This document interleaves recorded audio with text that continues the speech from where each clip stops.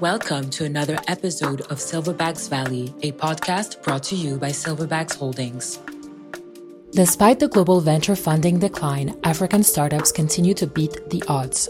Several reports have confirmed that African startups attracted $6.5 billion in equity and debt funding, their highest level of funding ever recorded in 2022. Today, the Valley welcomes two women who are busy supporting founders, growing dominant platforms from Africa to the rest of the world.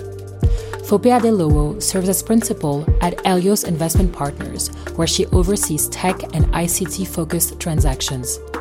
Helios was founded in 2004 by Babatunde Soyoye and Tope Lawani. It is the largest Africa-focused private equity firm, managing over $3 billion in assets.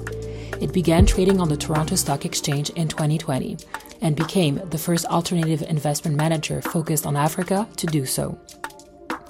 Helios Investments Partners is also the largest institutional investor in NBA Africa, which is valued at $1 billion. Our second guest is Lexi Novitske. As a venture investor, Lexi moved to Lagos, Nigeria, where she launched Singularity Investments in 2014. The company supported key market players such as Flutterwave, Paystack, and M-Pharma. She went on to become managing partner at Equity Ventures before recently joining Norskin 22, a tech growth fund backed by an international network of unicorn founders. Well, I am glad to be a massive minority here, being with two strong, powerful, and successful women. Obviously, they say there's a lot of inequity, gender balance required, but you guys seem to disprove the theory. So why don't we start with you, Lexi? Tell us about your story. All right. So I moved out to Nigeria 10 years ago, originally to work in private equity, but started one of the first venture capital firms on the ground there. And we invested in kind of the first wave of Africa tech companies that became big success stories. So Paystack, which was acquired by Stripe, Flutterwave, which was one of the continent's first unicorns. After the success of our first fund, we had a second fund, continued to invest in mostly seed stage companies, but we were seeing a really big gap when those companies were trying to really scale up and expand across the continent. There was this whole desert of capital at the Series A, Series B stage. So we really saw a huge opportunity to come in as a local investment partner to help back companies go through that scalable opportunity set across the continent, and joined forces with a couple of other partners, another one who is a female, by the way, so a lot of powerful women in this industry, to set up Norskin 22. So we invest in the next wave of unicorns across the African continent, with a primary focus on Nigeria, Kenya, Southern Africa, but we can really invest across the entire continent. Fantastic. I also hear that the bulk of your LPs are former unicorn founders. How did that come about in terms of intersecting all these unusual folks? You know, something that we noticed is a lot of the founders that we were dealing with, even if they're second-time, third-time founders, many of them haven't built billion-dollar-plus companies. And there's a lot more challenges that come with that scale, challenges for managing large teams, from really understanding how to acquire much larger customer sets, how to build a scalable product platform. And we thought it was really important to have founders that had built these scalable businesses in many of the same industries that the Africa tech founders are building on the continent, that our founders that we invest in can really leverage off of their expertise and mentorships as they expand. So these unicorn founders are all investors into our fund, so they're certainly aligned for the success of our investee companies, and they've been incredibly involved. That is fabulous. Fope obviously have a phenomenal original story as well. Why don't you tell us a bit about it, and how did you come in love with the world of private equity and venture? Yeah, so someone asked me this question yesterday. I think I sort of fell into it, I would say. So I have an engineering background, and I think I've always had this love for tech in some way, shape, or form. But I, worked as an investment banker in my sort of previous life, And then after that, I realized that what I wanted to do was really just work closely with companies and help people build businesses. So that led me to going to business school. I moved back to Nigeria briefly. I actually worked with what is now Jumia, but when it was something else, it was Sabunta and Kasua, so very early stages of Jumia. And for me, that was just, I was moving back to Nigeria as an adult, and I was seeing a certain energy in people in Nigeria just keen to do something with their lives, keen to build something that didn't exist before. And it was such an exciting time. And, we were basically creating things that didn't exist. We were solving problems, literally every day there was a new problem that no one had seen before, and we were trying to figure out how to solve it. And I was surrounded by these extremely smart, motivated people that just wanted to build and wanted to deliver on something that, they felt could be, what everyone says, the Amazon of Africa. So anyway, long story short, that led me down into private equity. So I started out with Helios, and I was actually working mostly in Nigeria at the time, working with our tech companies actually. So worked very closely with InterSwitch, did a little bit of work with Helios Towers Nigeria. We had a e-commerce company called More for Africa. So that was sort of my first sort of stint into private equity, but technology and private equity. Over time, sort of built on that experience and, really now leading all the technology investments in the private equity fund. But I think one of the things that we realized was, while, a lot of the businesses that Lexi talked about, we saw some of these businesses early on. But within the private equity fund, we couldn't really invest in those businesses because just the risk model doesn't allow you to do that. And so there was some sense of frustration of seeing these businesses, feeling like we could actually support them to, become, the businesses that we had exited or IPO'd, and we just couldn't do that with some of the earlier stage businesses. And I think that was really the foundation of us, launching our venture capital fund, Helios Digital Ventures, which, similar to what Lexi said, for us, it's really about bringing capital, but also the local expertise to really grow those businesses. So if I look at Helios, we are people mostly with an African background, have trained elsewhere in the world. We know the continent. We've built businesses from scratch. Helios Towers was literally a business plan on paper. We built that, we IPO'd that. So we've actually built and scaled these technology businesses, and we have that, I think, toolkit in our platform. And so we felt like when you look at where venture capital investing has gone in the last, 5 years, majority of that is in the sort of pre-Series A seed stage, and then there's a big drop when it comes to Series A and B investments. That drop in Africa is probably about 80%. And I think you do know that actually you always have a drop because of survival ratios. But if you compare that drop to US or the UK, that drop is somewhere like 60%. So there's a massive drop in Africa when you look at the ratios. And so for us, we felt like there was this big opportunity in the sort of Series B investment stage and going forward. But what's important there, as you would know, is execution becomes really important, right? It's not easy growing businesses in Africa, and we feel like we have that toolkit as Helios because we've done it. We've proven that we can exit these technology businesses. And so we want to be able to support founders with capital, but local expertise, growing them, leveraging our platform, our relationships in 33 countries across Africa, and hopefully taking them to exit. So that is excellent. That is excellent. Now, what would you say is the key requirement, key ingredient young ladies need to nurture in order to pierce for both of you? Because obviously, forget the high ceiling, sometimes the door is a fundamental issue. It's important for the young ladies listening. I have a daughter myself, to know what are the tricks for the fast track to excellence. Yeah, so I mean, I'm not sure this is the same path for everybody, but I think that I portrayed a lot more confidence than I maybe held internally. I still think finance in general, venture capital less so, but certainly finance in general is still very much a male-dominated field. And to compete with other talent, we all know that many men, yourself excluded, I'm sure, hold a very high air of confidence. And, they'll portray their skill set as higher than it normally is. They'll have a lot more confidence in maybe deal propositions that they're bringing forward. and women, I think, have a tendency to have been, kind of put in this box where you should only speak what you can rightfully do. Don't over commit, don't overpromise, make sure that you can execute on it, and you better be able to execute 10 times better than your male counterparts, by the way, or else you won't be noticed. So I think that confidence bit certainly played a role. I mean, I certainly built the skills to back it up. So I have a long education in finance, which I think was a key fundamental building block.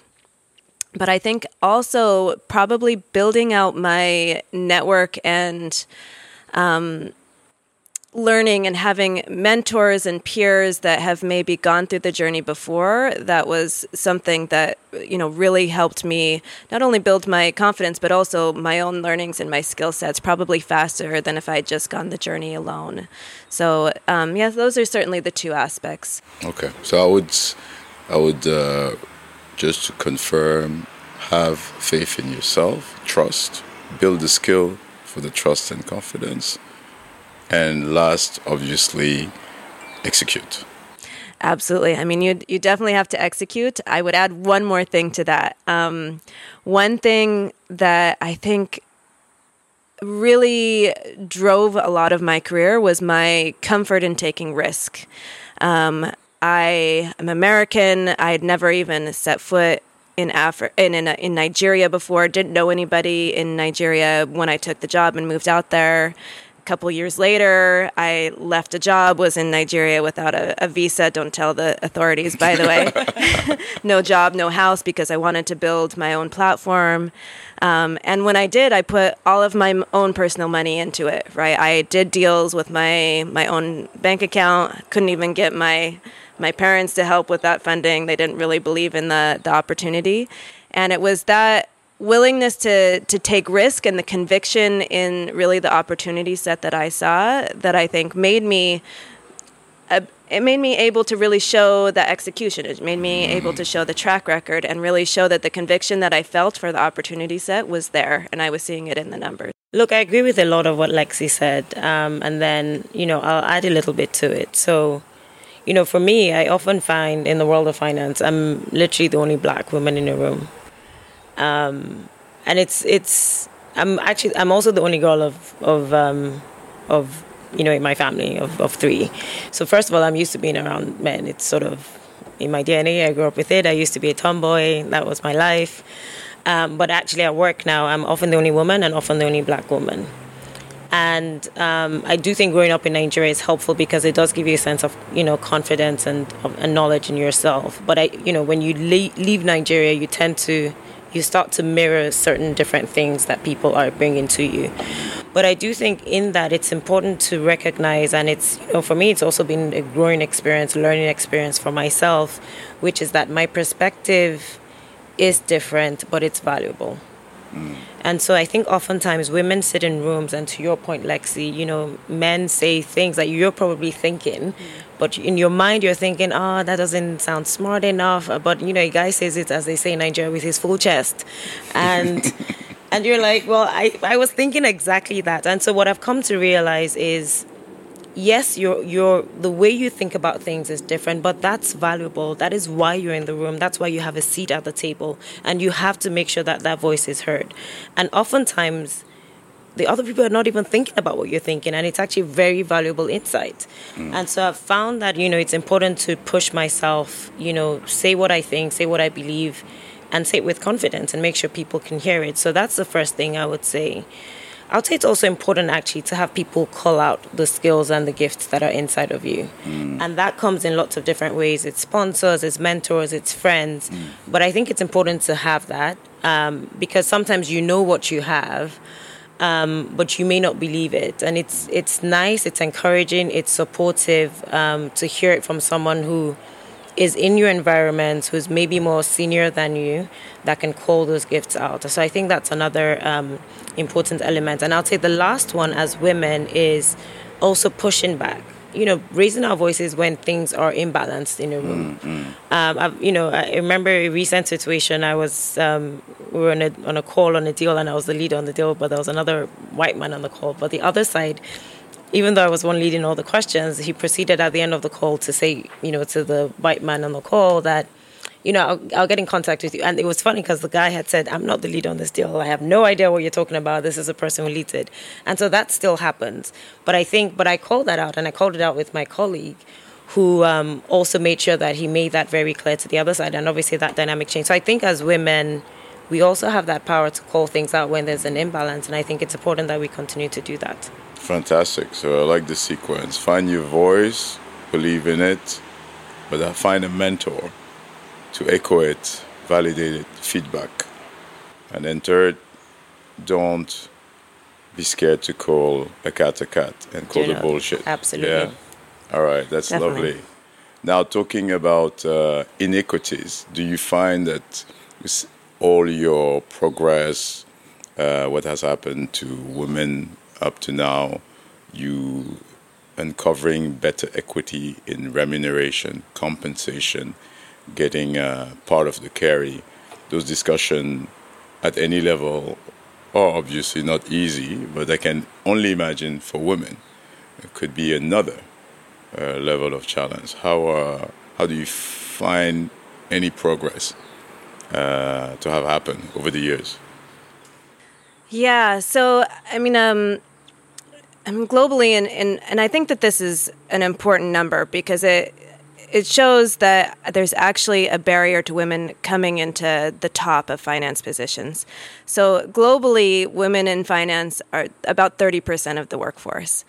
But in the C-suite, that drops to 17%. And I would say on the African continent, that's even much less. And I think that what you see is there's, through kind of this trajectory, there's a lot of frustration with not only imbalances in remuneration, but opportunities that are put forward to a lot of these very highly skilled women that are in the workforce. And then other, family responsibilities. There are social barriers that come out in, many conservative families, many political situations across, especially many of the African countries. I think Nigeria has done fairly well at that, especially in kind of the corporate workforce, but there's still a lot of progress to be made there. And that's, it's kind of that's the problem we need to solve first. How can we make sure that women that are coming through these lower level positions, which is an important pipeline problem in itself, how do we make sure that they have the opportunity set put forward to them, the mentorship, and we have a responsibility to do that also with women coming through the workforce, to show how they can really move into these C-suite positions, capture economics in the firms that they're building, and absolutely have the same sort of equal pay, equal liberty, and sort of life flexibility that their male counterparts have. But it's something that I think the industry together needs to work at, and women that have made it through our previous generation have an obligation to also help those women that are coming up through the junior ranks as well. Amazing. Yeah, no, I agree with you. So I think pipeline is important. Representation is also important because you need people, women, at senior levels who are making these decisions. I'll tell you an interesting stat that I read the other day. So, and this is important because when it comes to remuneration, a lot of that is driven by, you have your review system, and then whatever promotion or remuneration for that person is decided based on that review. I think it's something like 60 to 70 women in their reviews often have something related to their personality. You know what that number is for men? Take a wild guess. 0. 2%. 2%. So if you put that in context, women are often knocked down in terms of their review, their performance, based on some personality trait.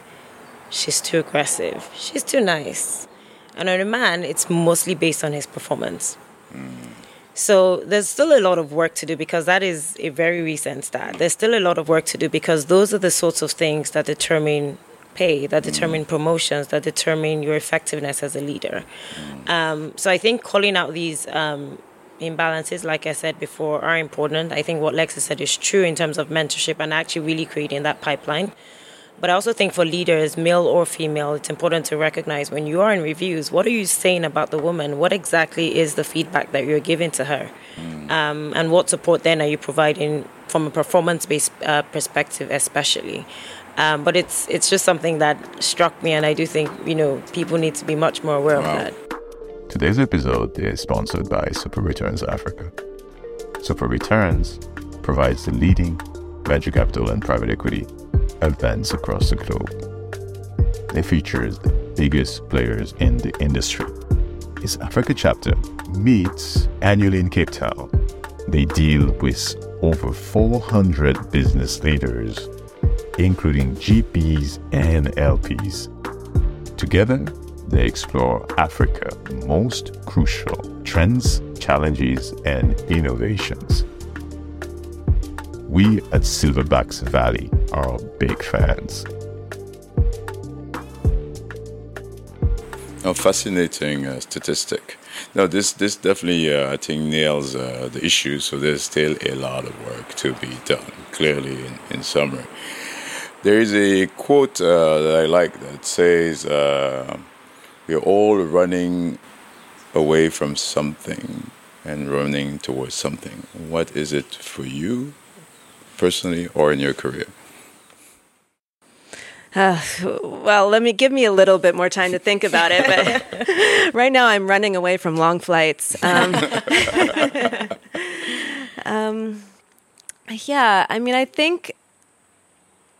I think something that's shifted over my own career trajectory is, although we very much invest for commercial returns, and we believe that showing that investing in companies across the African continent can show just as great of returns as investing in the US or the European market, and that will further attract investment capital and build entrepreneurship. I think my mindset and my motivation has shifted from wealth gain to what I can do to give back, and that's overall impact into the mass market. It's close relationships with one-on-one, oftentimes, are entrepreneurs or women in finance that are coming through the industry. And I would say that kind of mission-driven work has become a lot more important for me personally over the years. Beautiful, beautiful. Yeah. How about you? It's an interesting question. I think there are lots of ways to look at that personal, career-wise. But I would say in general, I often find myself in situations where I am one of the only something. So like I said, it's either I'm one of, the only black woman, the only woman. Even in my sort of moving from private equity to venture capital, it's, even that is I'm one of. Yes. But I think that's special in a way because I do think it brings a different perspective. And so I think what I run towards, not just for me, but for people around me, is breaking barriers, breaking preconceived notions of what success looks like, what a woman in PE or VC should look like, what a person that does VC should look like. So I think I'm running more towards that because I think it makes space for people to move beyond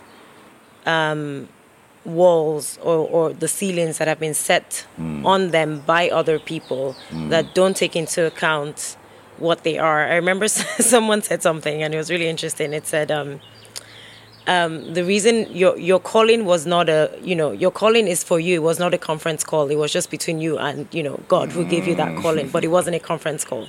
And so it's that recognition that within you, there's always something. People outside of you may define that as something different, but actually running towards that true thing that is inside of you and those gifts, and making sure that you be all of those things that you can be. So fantastic. Well, on that basis, what would you call your superpower, each of you, if it had to be one? Yeah, so I'm a extreme introvert, although many of my friends and certainly people in the industry don't know that about me. But I actually think my introvertedness allows me to step back and observe, especially people's personalities and their own motivations. And if there's one thing that I have done well, I think it's being able to qualitatively assess a person and how they would be as a founder, but also how they would be as a manager and a leader in their companies. And I would say professionally and probably personally that has been my superpower. That has served you well. Yeah. Excellent. How about you, Fope? I think it's being able to tell a story. I think it's important when you're investing because you need to be able to tell a story about what it is that you're backing, about the founder, as you said, about their motivations, but I think also about what that business can become. And I think even with that, being able to tell that story, I can't remember which investor said it. He said, when you're doing venture capital, you have to hold two things as true in your mind. That this business can be, whatever, $1 billion business, and you have to have a story that allows you to believe that. But at the same time, you have to hold the truth that it could be zero.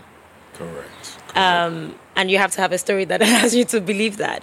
But I think for me, it's good at just taking those different data points and telling a story to myself, telling a story to people, telling a story to the founders to, let me in on their cap table, but also telling a story to people that you have to convince that this is a company to back, this is a founder to back. And I think, it's the same in all of my other relationships. So I would say it's telling stories. Superb. Now, if you were given a chance to speak to the version of you when you were 18, what would be that short message? I mean, this is maybe advice that I would not only give to my previous self, but maybe other women also coming into finance. I think that, so much of my career I've tried, and this is kind of counterintuitive to the response to your very first question, but I, tried to shift my personality and my demeanor to fit into a very male-dominated industry. And that also meant that things in my personal life suffered, right? Like I didn't focus on having a family for many years. I put all of my time and effort into my career.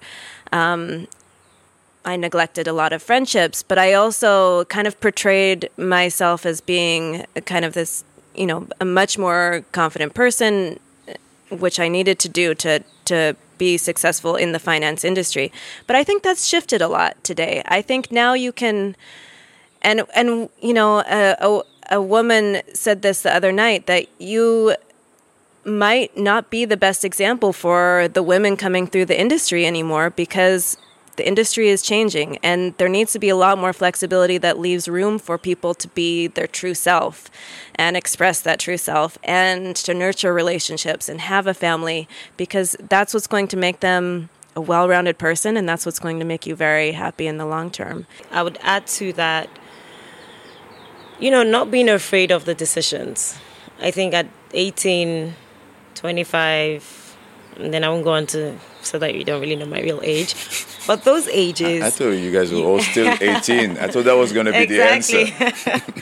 I think you spend a lot of time thinking about the decisions you're making. I think it's a good thing. But I think sometimes you sort of overanalyze, which means you don't take risks at that age. And I think looking back now, that's the age where... you're most receptive, most open to learning, to seeing the world in a different way. And I would say I would give myself that room to actually see the world and to see different perspectives and, over time come to what I believe is true for me. So that's the advice I would give to my 18-year-old self. Robust. Love it. Yeah, that's beautiful too. In terms of inspiration, please name a woman that you feel has inspired the most for each of you. And then the closing question will be, what is your favorite book or podcast of the moment? So a couple of podcasts that I listen to very regularly are Invest Like the Best. Just a shout out if they want to ever have me on. Fope and I would be both happy to join. But I also am, I think if I had to reinvent myself, I would do something in behavioral economics. I think that the psychology and economics and the financial decisions that come out of biases and past experiences are very interesting. So a couple of my podcasts, like Freakonomics, for example, are very much around that. Love that. The woman inspiration.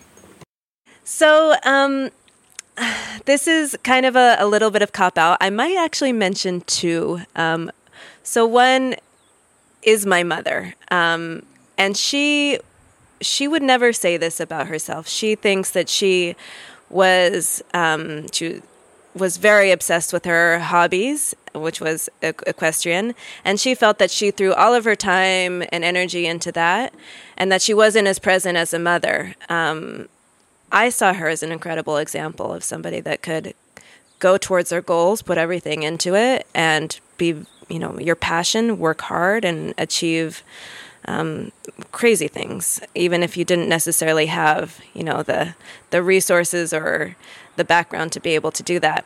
But I'd also like to mention somebody from very early in my career, a woman named Mildred Collier, and she's at DFC today, but she was a senior principal at the very first Africa-focused private equity firm I worked at. And she was a great example of somebody who had done all these things that I spoke about. So she had been a high achiever in her career, but she had a very balanced family life. She actually had a working farm, and she acted as such a great mentor. I mean, I was a nobody then, and she, through all these years, we've kept in touch. She's certainly not only applauded my progress, but I think opened a lot of doors to me and gave me a lot of feedback on how to kind of build this career and this life that I wanted to have. So, yeah. I would also say my mom. And if you asked me this question, I think 2 months ago, I'd have had a different answer. So I've just, my mom was staying with me for the last month. And, as you grow older, you see different parts to your parents, which you never appreciated when you were much younger. And I remember going through old pictures, and I came across this picture of her class at university. And she was the only woman in her class. She studied civil engineering, and she was the only woman in her class. And I kept trying to figure out who the other women. There were literally no other women, and I knew it in my head. But I think I started to put two and two together. My mom is someone who you would call, and I would never have said this 2 months ago, but actually being in the same space with her for this period and putting all of this together, she is a force of nature. Like with her family, with her siblings, with her work people, she just gets stuff done. She does not care if you say no. And, it's something that I see with her, and obviously it's so frustrating when it's your mother. You're just like, I can't do with this. But seeing her operate in that space with everybody else, it's incredible. She doesn't take no for an answer. And, it made me think about myself, which is sometimes I think when you're in the sort of English culture, you're kind of polite and, it's very English. She does not do any of that. And for me, I thought, well, that is the sort of Black girl power, African power, that is coming out in her. And it made me think, I need to, get more of that spice back into my life. So I'd say my mother from that perspective. The podcast that I like, there's two I've been listening to recently. I love the All In podcast. It's amazing. The Four Besties. The banter and everything. I think we all dream of having similar sort of besties in our lives that we can talk about anything and sound intelligent. So I think that's great. The other one I've been listening to recently, which is very interesting, but it's sort of more about relationships, is by someone called Esther Perel. She does a lot of work around relationships, and she's basically a psychologist who sits down in a room, but she records her sessions with her patients. It's really fascinating just listening to all of the dynamics and listening to people talk about work or relationships or whatever, family, and I think realizing that in a way we're all everyone is human, we all have the same emotions and feelings, and it sort of connects you in an interesting way on a global level. So those are the two that I love. Phenomenal. We'll have that on the show note. Any departing questions for me? So, Ibrahim, what are you doing for women in finance? So for women in finance, first the chief person for COM and event that organize all of our podcasts in Silverbacks Valley is a woman called Ndeye from Senegal. We poached from a fabulous organization and a spectacular background. And then in our management team and our board, on the non-podcast side, we have only women. I'm the exception to the norm. There's 3 women and then myself on the board, and then we have on non-executive directors, we have 2 other women. So the board is actually controlled by women, if you look at it numerically speaking. That's great. That's amazing.